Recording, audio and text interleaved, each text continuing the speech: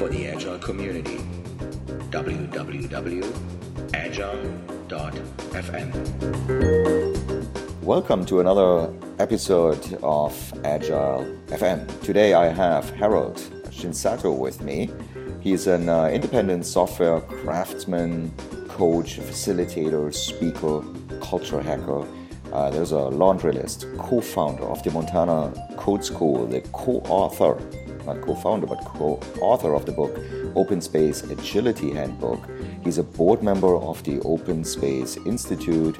He's a software development expert, based on his Twitter account, which we're going to get to here in a little bit. His personal interests, he's a drummer and a pilot. We're going to talk about that as well. Welcome to the podcast, Harold. My pleasure. Thank you, Jochen. Awesome. You are a pilot, and I don't know what kind of airplanes you operate, but you're also a software development expert. My first question is, do you trust the software in your cockpit?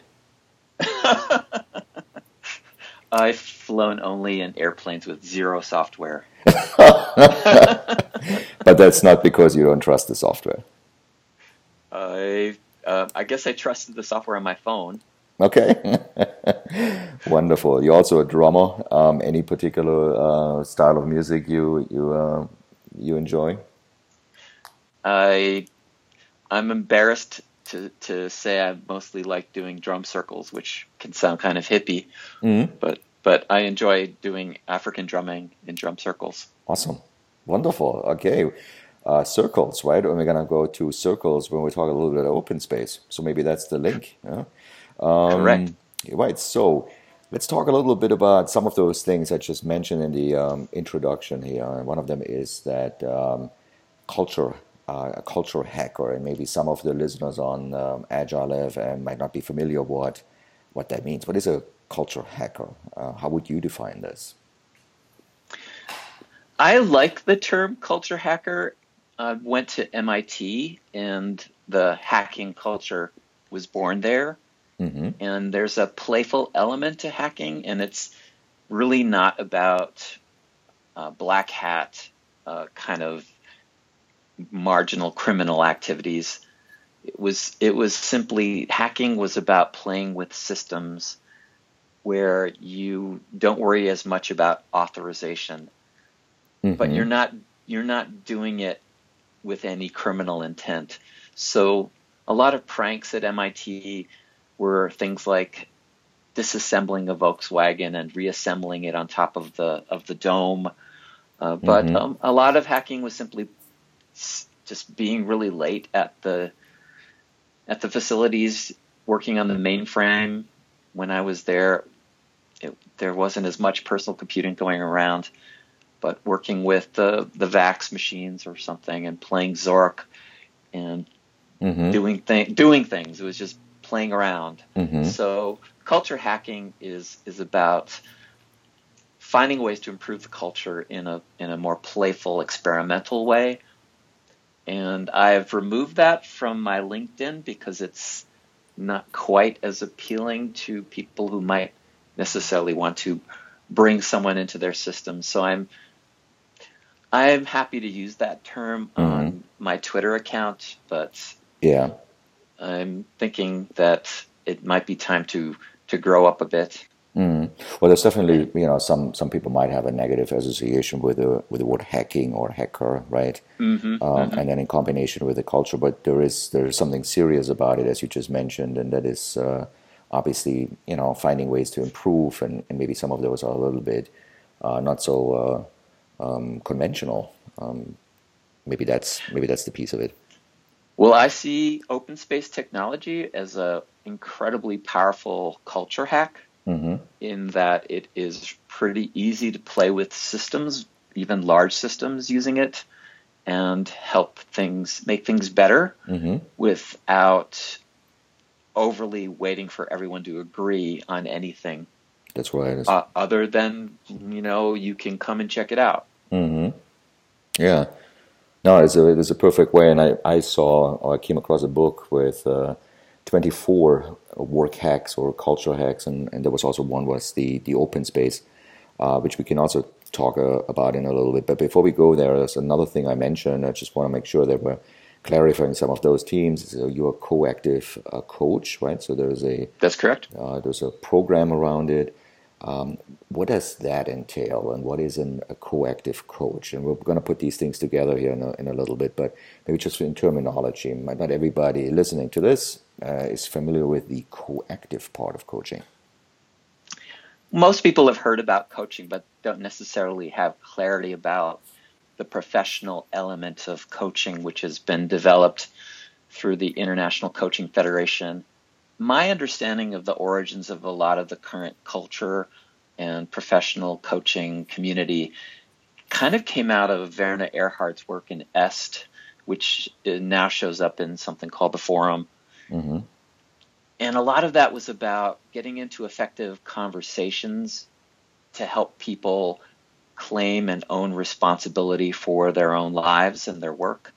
The original term of coaching was to put someone into a coach with horses in front of them, but using that as a metaphor to help them get through exams in England and pass exams. So the coach would not be taking the exam, but they would help them get through the exam. So that's a lot of the sports coaching work is the coach doesn't play the game, but they help the teams play effectively. Mm-hmm. And a coach, a professional coach, and especially a co-active coach, is very much about a partnership. And that's the co-element. Mm-hmm. But it's not only restricted to co. The co part is about collaboration and cooperation and doing things together. But it's kind of a yin-yang kind of thing.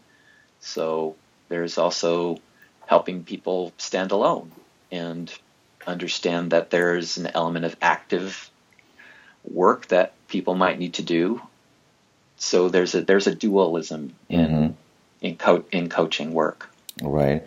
An interesting contrast to what you just said about the more conventional definition of coaching was there's the preparation for passing an exam or anything, right? How would that look like in a co-active coach, more like in a partnership model? Is there anything different around that? So a typical coach understanding in sports metaphor is a lot more of an expert model. So the coach is an expert at football, but they may not be a star athlete anymore. So I've loved this term I've heard recently from Dr. David Drake, and he is someone who teaches narrative coaching, which I think is a very useful approach as well, which is post-professional. Mm-hmm. So the coach is now post-professional football star or performer, and they're supporting others. They might not be able to do a touchdown anymore, but they know how to help people. Right. In the coactive model, your level of expertise is not in what the person is necessarily really strong at, but being an expert in development, in psychology at some level, but not being a therapist, to support them in any endeavor without needing to be an expert at all. Yeah. So how could companies, organizations out there use something like coactive coaching? Is this more like for an HR department? Is this for management? Is this one-on-one? Is this team? Or is this a little bit of everything? Well, one thing I believe is important to be aware of is that the coactive model has infected the Agile coaching community pretty heavily through the work of Lisa Adkins and Michael Spade and the Agile Coaching Institute.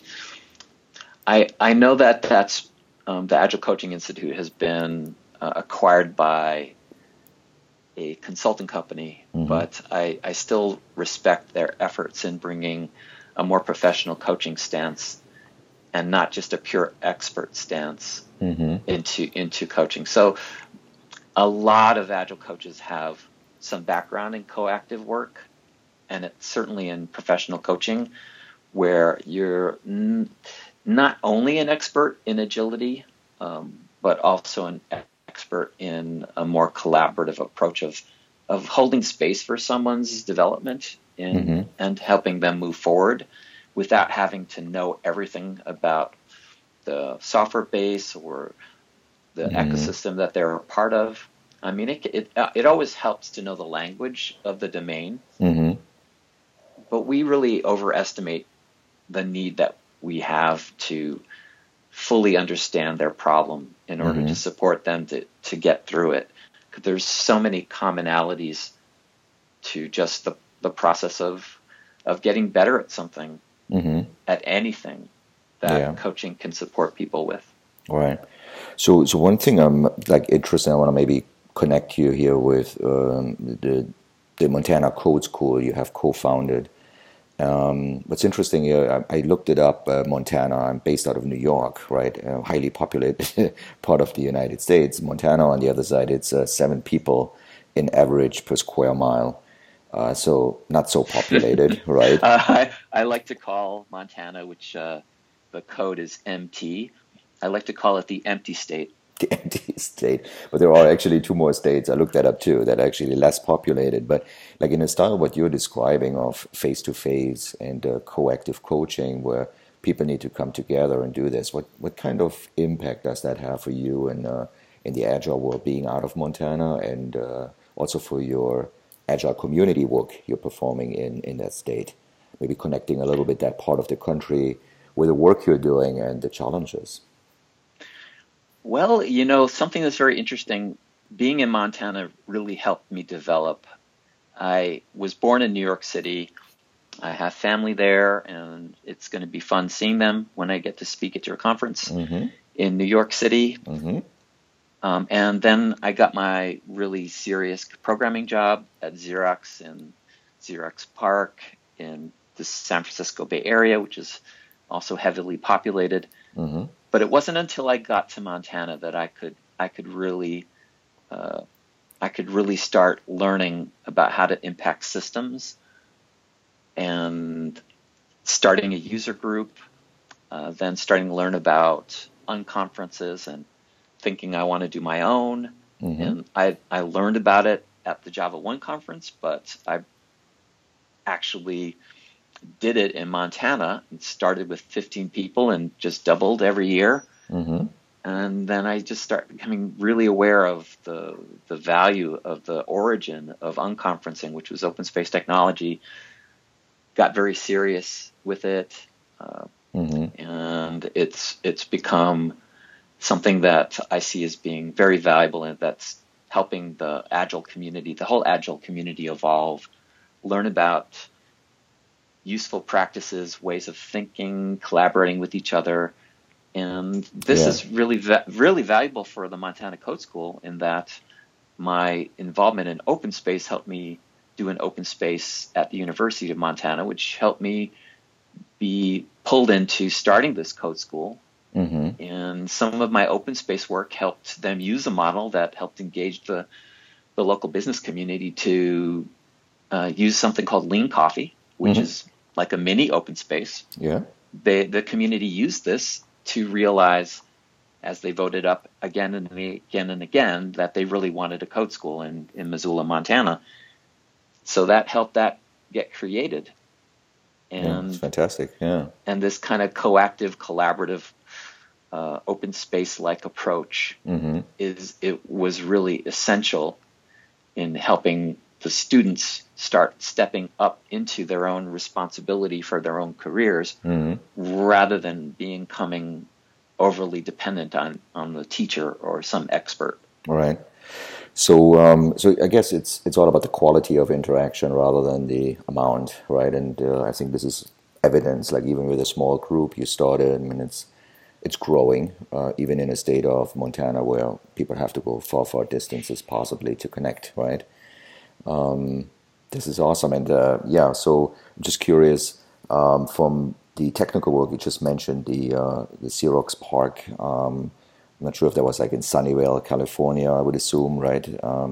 This is where everything spun off. You're a very technical person, and obviously also through the Montana Code School, but then there is this other aspect and all these things we have been talking about so far: culture hacking, coactive coaching, and open space as another thing. You have even co-authored this book.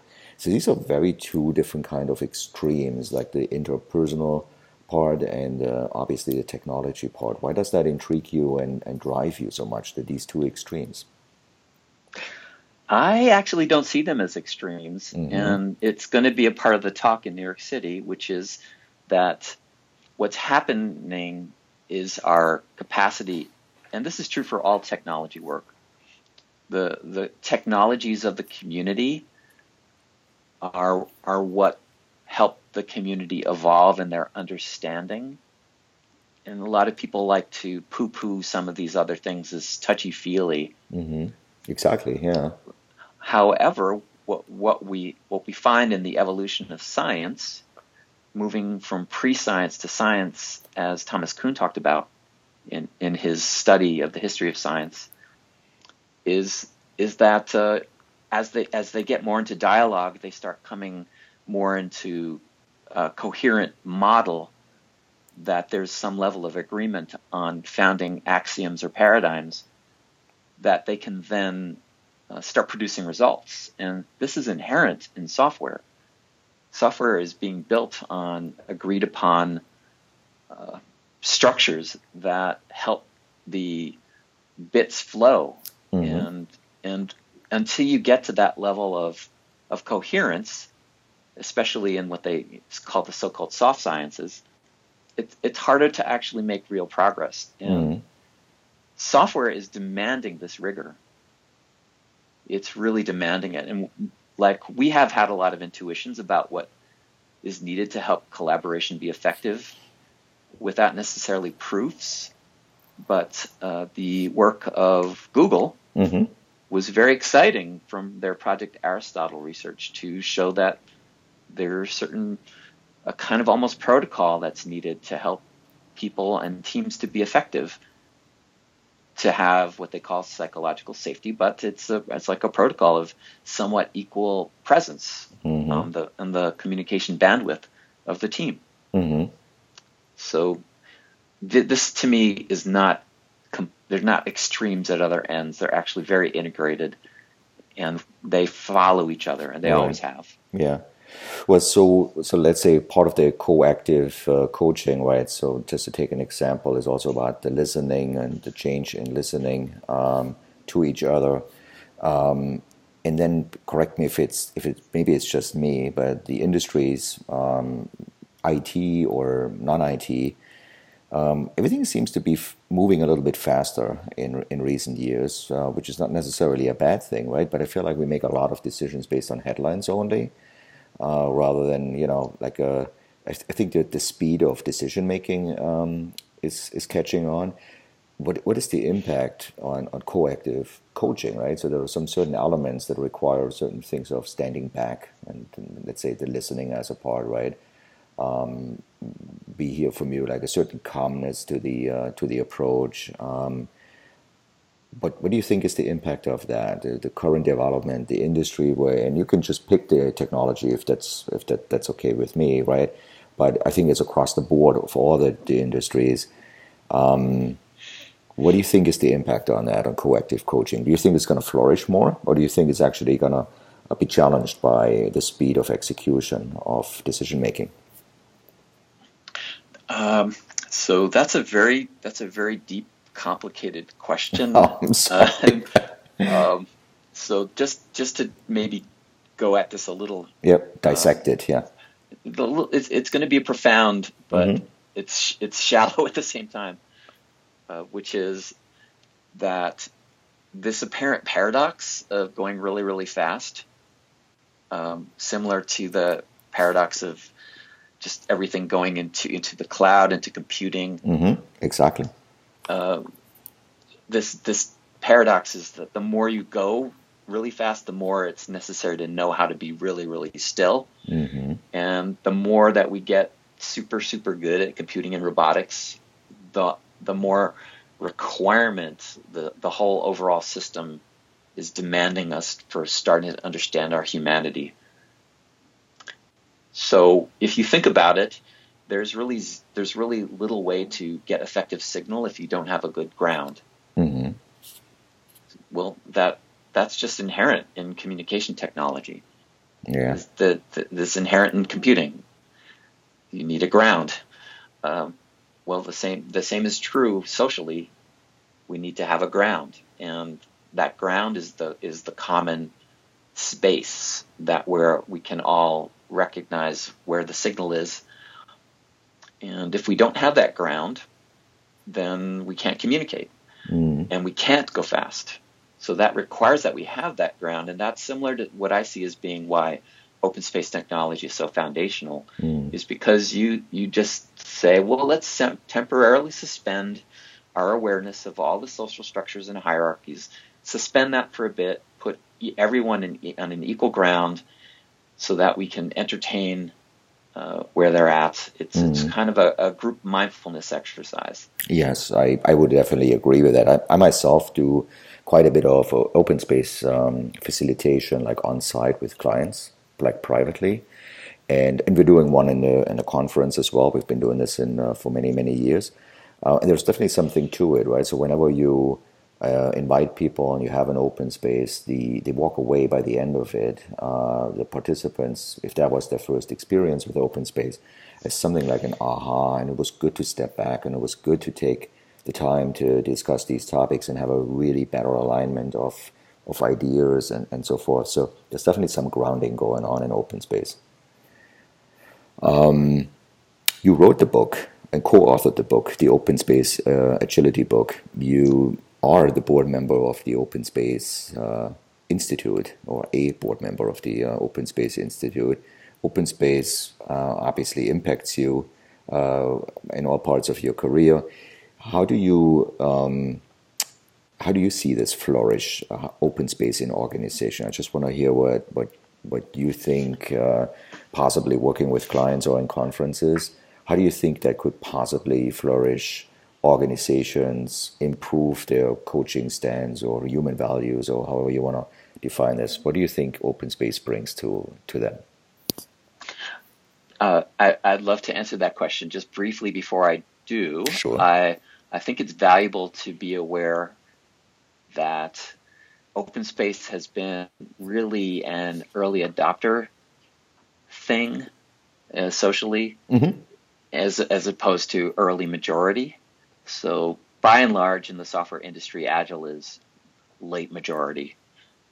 At least, just people doing Scrum, or at least knowing about the Agile Manifesto and trying to do Agile.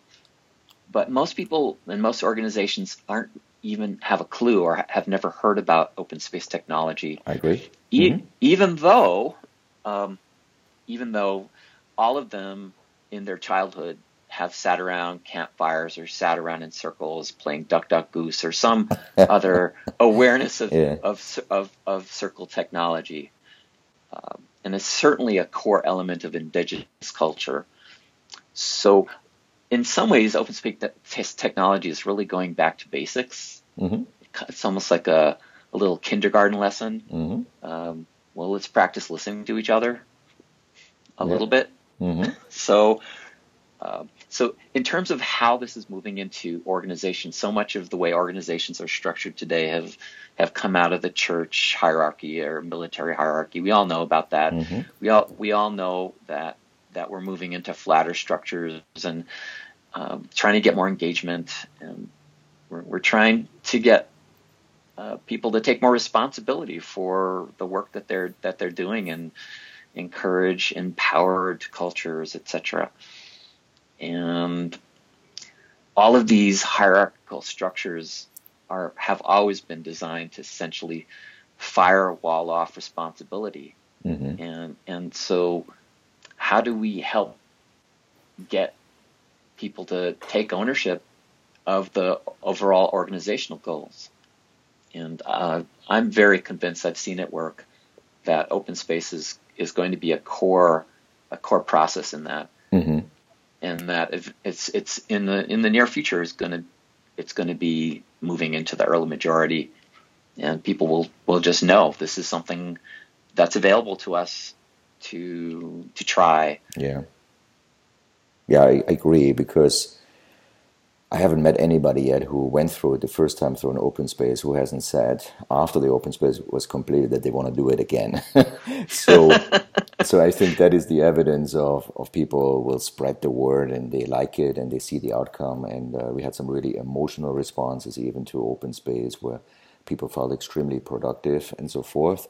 Do you have any, just like because you're so exposed, and the answer might be a simple no, but maybe because you're so exposed to the Open Space Institute and everything, are there any kind of metrics or measures that link this kind of style to, and maybe even servant leadership and autonomy in addition to that, to increase productivity and so on? Is there any kind of hard data that could support that? There is some in terms of, I mean, it depends on how you define hard data. Yeah. But what I'm excited about applying and inviting open space practitioners into is a kind of state of open space survey, similar to what Puppet Labs has done with the state of DevOps, because they're tuning into hard science, in my opinion, hard science. Provable science around the effectiveness of surveys and how to design them properly with psychometrics and get useful metrics. And what's interesting is you get a better baseline for cycle time, lead time, mean time between failure by asking people questions rather than trying to plug into their systems. Which I had never considered before, but the things can always be gamed. But of course, yeah, it's a lot easier to set baselines and get useful information by just talking to people, even if it's subjective, and getting enough people into the survey than what happens when you need to get a uniform definition technically of all the systems and when's the beginning, when's the end, and just having conversations around geometrics. Yes. Very frustrating. Very long process. And, machines can lie. Of course, yeah. Well, so it's been really, it's been a pleasure talking with you, Harold. But before we close out, I do know you speak at a lot of conferences. You come to New York in September the 5th to the Agile Day, which is, by the way, available, the whole program at agileday2018.org. You come to New York and you will present at that conference, but you also present at other conferences.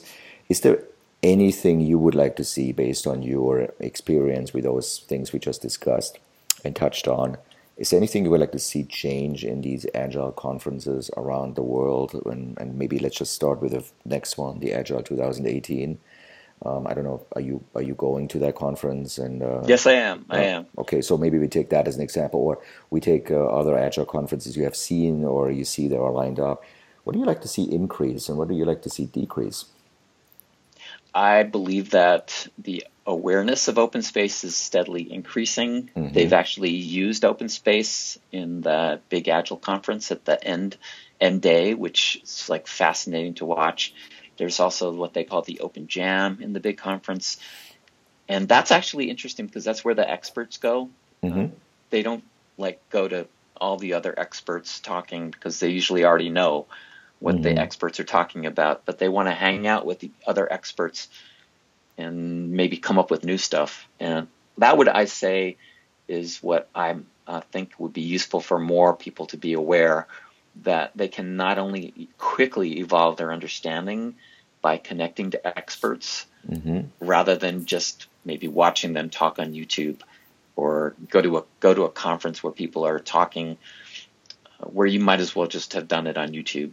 Exactly. Yeah. It's just like the more we get to be in conversation with each other, like open spaces, like one long coffee break, the more rapidly we are getting information, much more rapidly, because you're getting very quick feedback when you're in conversation, and you can drive in a conversation.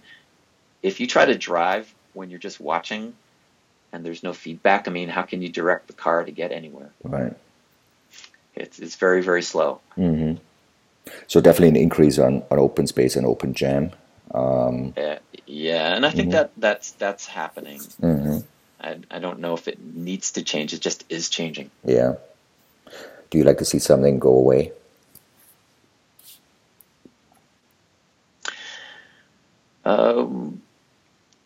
Less jockeying for position and trying to become rock stars. Mm-hmm. I don't think there's a lot of value to the community for people racing to the front of the parade. Mm-hmm. I'd definitely like to see less of that. Okay. Awesome. Let's see. Let's see. Maybe Agile 2018 is the start of all that. And do want to say thank you, Harold Shinsato. And again, people can reach out to the show page on Agile FM, and this is where all the links are to your books, to your code school, to the Open Space Institutes, and so forth, and obviously the book you co-authored. Looking forward to our event in September in New York. Thank you so much. You're very welcome. I'm looking forward to it as well. Thank you for listening to Agile FM, the radio for the Agile community. I'm your host, Joe Krebs. If you're interested in more programming and additional podcasts, please go to www.agile.fm. Talk to you soon.